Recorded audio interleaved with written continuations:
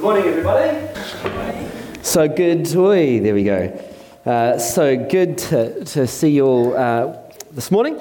Can I pray before we get going? Heavenly Father, we thank you for our time together this morning. And Father, as we continue looking at the story of the Bible, we pray that you would speak to us, that you'd bless us, and Lord, that you would encourage us wherever we find ourselves in life. So God, be with us. In your name we pray.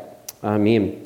Well done to Ralph and Peter for nailing some of those names. Never easy. I always say confidence, doesn't matter what it sounds like, just say it and make sure it's consistent the way through. Well, so well done. What are the standards of service for King Nebuchadnezzar? Did you hear those? You have to be handsome, good looking, straight A student, and all those other sorts of things. I would not be serving in the king's court. I've got to say, I'd nail the handsome, but the rest of it, I kind of struggle with. Today we're continuing our story of the Bible, looking at the big meta-narrative of the whole Bible. And of course, it's God's story, the story of God in history. And as God's people, it is our story. We continue on that story in our own lives. And we're called to live out that story wherever we are, advancing God's kingdom here on earth to the glory of God. And so this morning, we're looking at the exile. And exile, in its sort of generic term, means to be taken from your home or place of comfort to a foreign land or place of alienation and discomfort. And maybe after the election last night, you are feeling like an exile. You've gone from a place of comfort and stability to a place of discomfort and instability. I don't know. And I thought what Haley had to say earlier was just so poignant, that wherever we find ourselves, whatever future New Zealand has, it is ultimately in the hands of the Lord. It is on the shoulders of Jesus. And that is such a great encouragement to us. So what happens in the story? If you remember sort of back over the history of what we've been looking at, God creates everything, we stuff it up. There's a whole bunch of tales where he chooses Abraham and his people. The people find themselves in Egypt. Moses is called to deliver the people. They go through the wilderness into the land where they conquer the land. And there's a time where judges instead of kings rule over the people.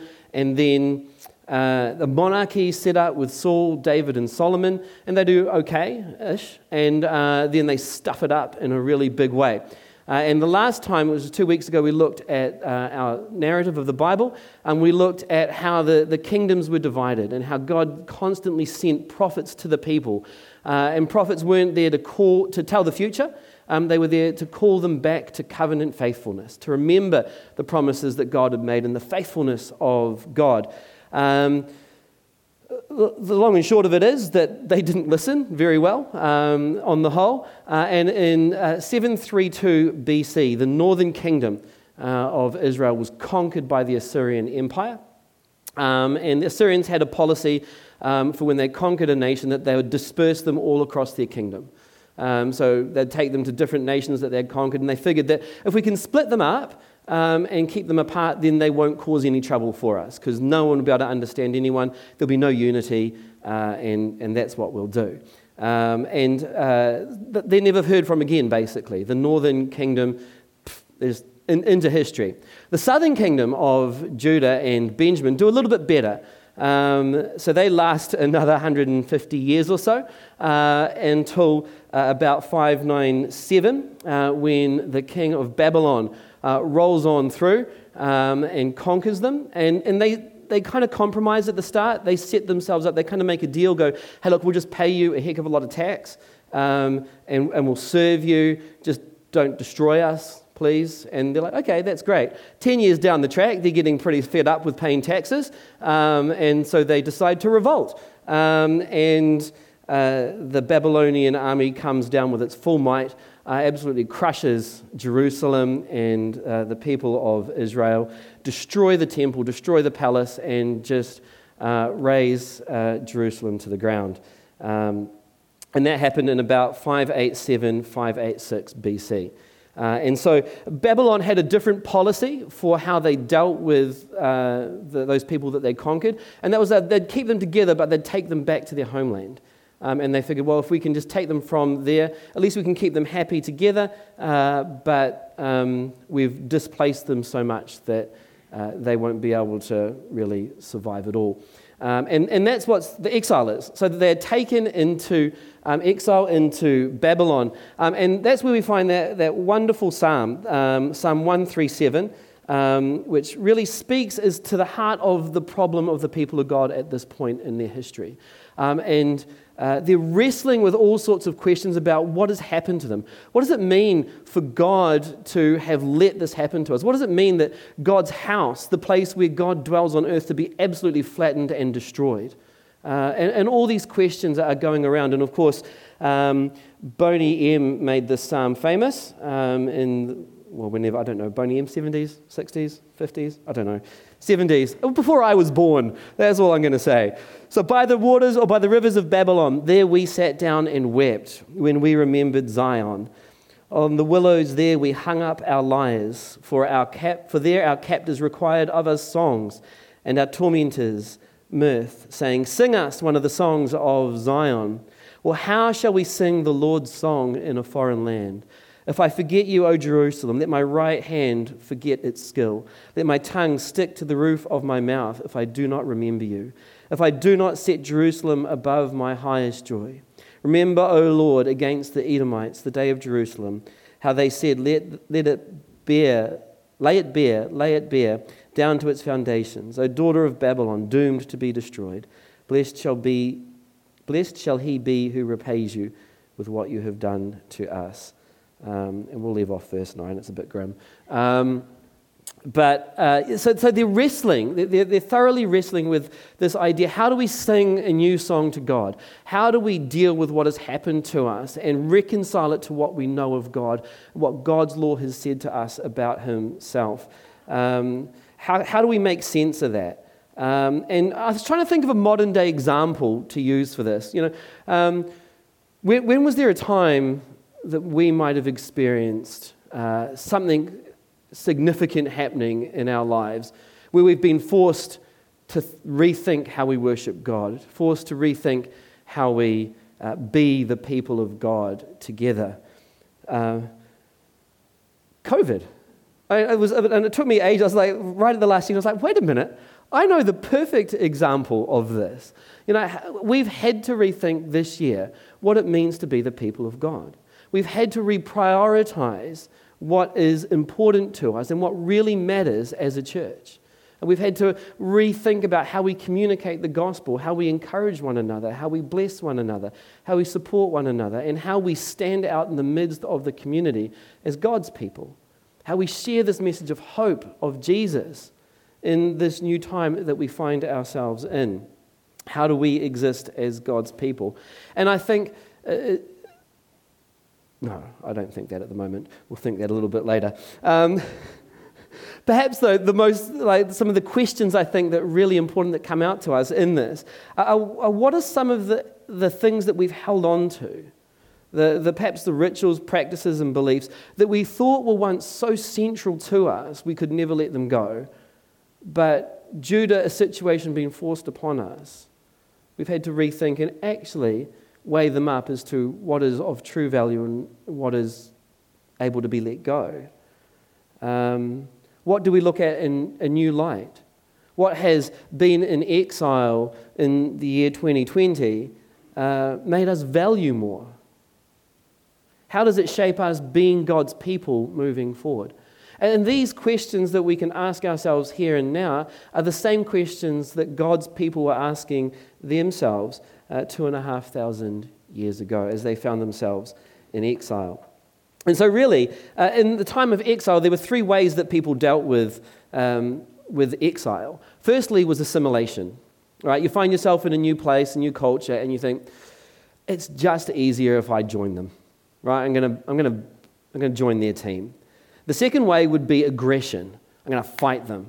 Right? These people, they've conquered me. I'm bitter. I'm angry. They deserve everything that's coming their way. Pull out your sword.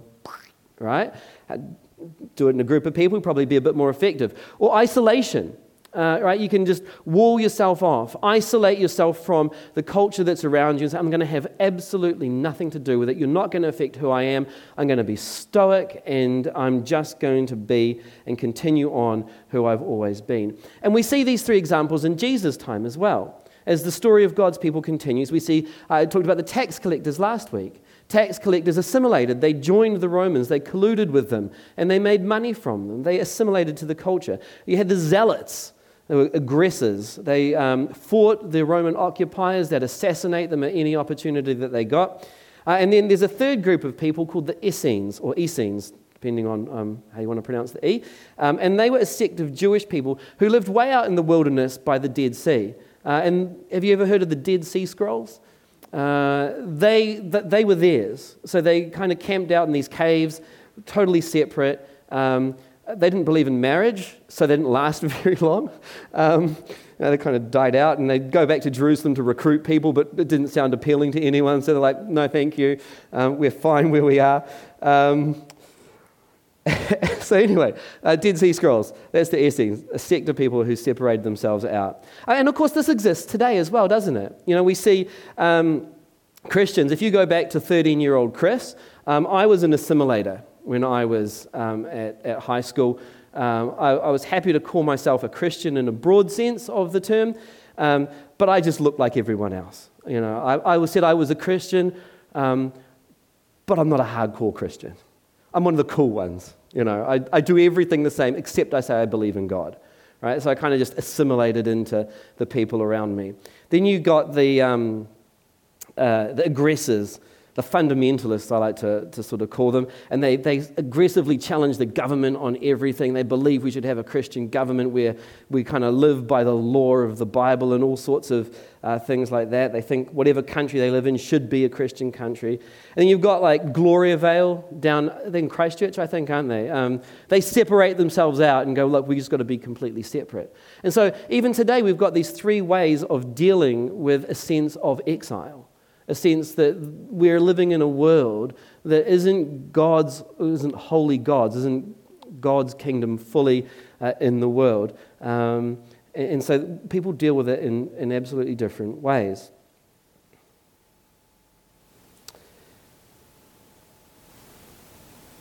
But the lessons, if we go back to the people of God under the Babylonian exile, they had to learn some really important lessons about God, and they had to rethink about the reality of God.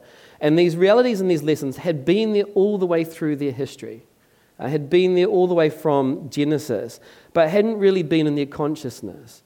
And so they had to relearn these things. And these things were, I'm just going to name a couple of them. Just because their temple had been destroyed didn't mean God was dead and defeated. Okay? God was bigger than their building. Judgment and experiencing the consequences of their sin didn't mean abandonment. Judgment doesn't mean abandonment. And God still wants covenant faithfulness. So God still sent prophets to the people in exile. And the call of the prophets was the same, covenant faithfulness. But it wasn't covenant faithfulness to avoid judgment and exile. It was covenant faithfulness looking forward to a promise of restoration, looking forward to a promise of hope and reconciliation, and God reestablishing and reforming his people and reconstituting them in a new way to be effective in a new way in the world.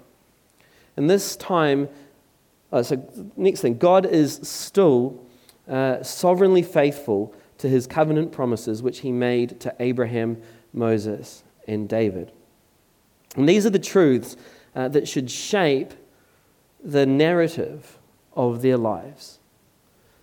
And a question coming out of this is what shapes the narrative of our life? You know, people like to frame the story, don't they? And again, over the last 6 months, we've seen different political parties frame the story. I was listening to a TED talk by a guy from New York University, and he was just talking about capitalism and basically how there's the two different sides try to frame capitalism.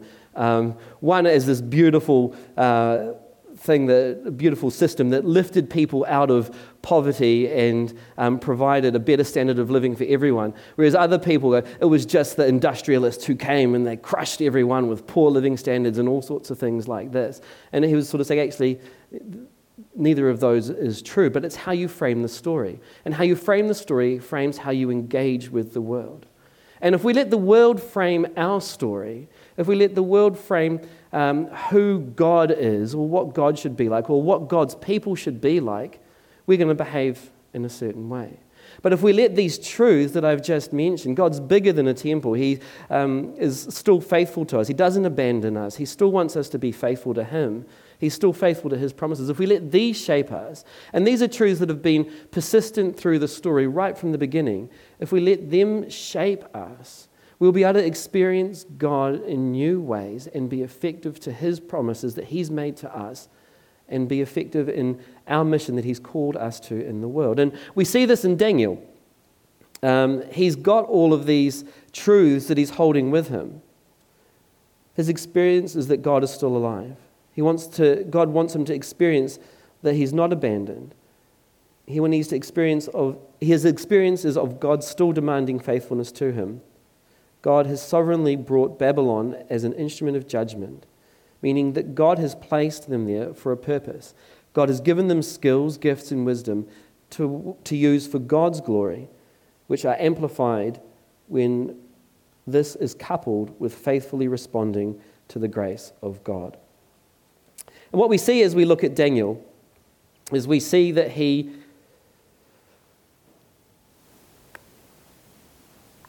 if we look at Daniel, if we look at the story of Daniel, it shows us the example of finding a balanced way of life, of holding on to the truths of who God is, yet engaging with and being a part of society in order to be effective in transforming it. So as we do look at Daniel, he's given the opportunities to be faithful in obeying God's laws. So in that first chapter of Daniel, we see him saying, look, I'm not going to eat the food and drink the wine that's been defiled by the pagans, by the Gentiles. And God responds by giving him wisdom. But in turn, this wisdom enables him to serve the empire. And that's an interesting tension, isn't it? He's faithful to God on the one hand, but his faithfulness leads to God's blessing, and God's blessing leads to him serving the empire that conquered his people. Right? He is working for the king of Babylon, no doubt, again, conquering other nations, subduing other peoples, and doing work that perhaps we might not view as ethically right. But God is still using Daniel in the midst of this for his purposes.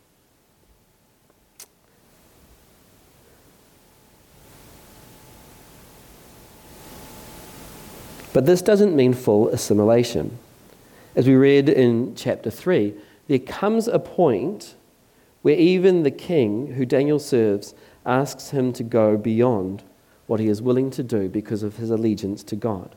And obviously, King Nebuchadnezzar, he made that statue of himself and asked people to bow down and worship that, which was an act of worship of recognizing Nebuchadnezzar as something more than human, as something more than a mere creature. And we know that this is something that is clearly stated in the law of God in the Old Testament that was absolutely not to be done. You shall worship the Lord your God, only in him alone shall you worship. You shall not worship any idols. 10 Commandments. And so that's where Daniel draws the line. He says, it doesn't matter what you do, it doesn't matter what you say. If I perish, I perish. God is faithful to me, and I will not be unfaithful to him. And so this discernment is what the New Testament calls us to do as well. We are called to be in the world, but not of the world. And we see that being worked out in the book of Acts as well. What do we hold on to? And what can we let go of? And as the church advanced and as the church grew after Jesus' resurrection, there was a real tension between people who were culturally Jewish and Gentiles. Did the Gentile Christians need to take on all the cultural values of God's people, of the Jewish people? What did they do with regards to food sacrificed to idol when Jesus said that all food was clean? And a significant amount of writing has to do with the fact that Jesus is Lord above all and not Caesar. Right? And so there's all these tensions coming through about what we can and can't do, and how do we work that out? And what enables the people to do that is the narrative that the whole world is God's. It's the continuing on of the story, that God is sovereign. The fact that the church is a people of exile. The scholars agree that the people of God have always been exiles. We lived in the garden, yet due to sin, we were exiled from paradise and abundance and that relationship with God and thrust out into the world. But God called us back and gave us a land to call our own, Israel. Gave God's people, and they've gone into exile again, and we're reconciled with God once more, but then God sends us on a mission to be his ambassadors, go into all the nations of the earth. And so we're once again exiles, and we're once again figuring out how we live this tension. How do we live as people in the world but not of the world? How do we work in our jobs knowing that God is sovereign and God is Lord, yet the job itself, our workplace, might be seeking to advance something completely devoid of God? How do we do this? The first thing to do is to live faithfully by participating. The second thing is one person I was reading said, blossom where you're planted. It's to know that God is sovereign, to know that he's called you to a place for a purpose, and that even though you might feel like an exile, like you're being stretched and pulled in all sorts of directions, there's a high chance that God's called you there to bring redemption and light. But as we live in exile, we must also be ready when God calls you into a kingdom moment. Jeremiah encouraged the people to become a part of the city that they've found themselves in, Babylon, but to do that not to stay there and lay down roots forever, but in order to look forward to when God would call them out, for when they would be ready for the new purposes that God had for them. Be ready for when God calls you into a kingdom moment, an opportunity to move from exile to the kingdom. And perhaps he'll move us back into that time of tension and exile again, but we also then need to be ready to move for that kingdom moment when it presents itself to us. And the last thing is be ready to assess your exile. Be ready to assess your exile. As I mentioned at the beginning, exile presents us with an opportunity to assess what we truly need to hold on to in order to be faithful to God, and what is peripheral and we can let go of. How do we be in the world as effective participants for the glory of God, yet not assimilate into the world so that we lose our distinctive salt and light in the world? To do that, often we need to pause, to step back, and to take our feet off the pedals and then put them back on again. And really assess where God is calling us to. And so, as we live out our exile as God's people, as God's community, would we have ears and eyes opened and attuned to where God is calling us, to value what God calls us to value, to be faithful to his promises, to be open to the invitations of grace, and be ready to step into those kingdom moments when they present ourselves so that we can be salt and light in the world. Shall we pray? Heavenly Father, we thank you that you have called us, and that you've called us into the world in which we find ourselves as your people. God, not to separate, not to be aggressive, nor to assimilate, but to bless with your light as it shines through us. To speak peace, to be a community of hope, and to be a people who stand on your love. As we know that when we were exiles from you, when we were hopeless and purposeless, you brought us from our exile through the cross home to you. And so as we are ambassadors in this world, God, would we hold on to that truth? Would we never compromise that truth? But would we love as you call us to? In your name we pray. Amen.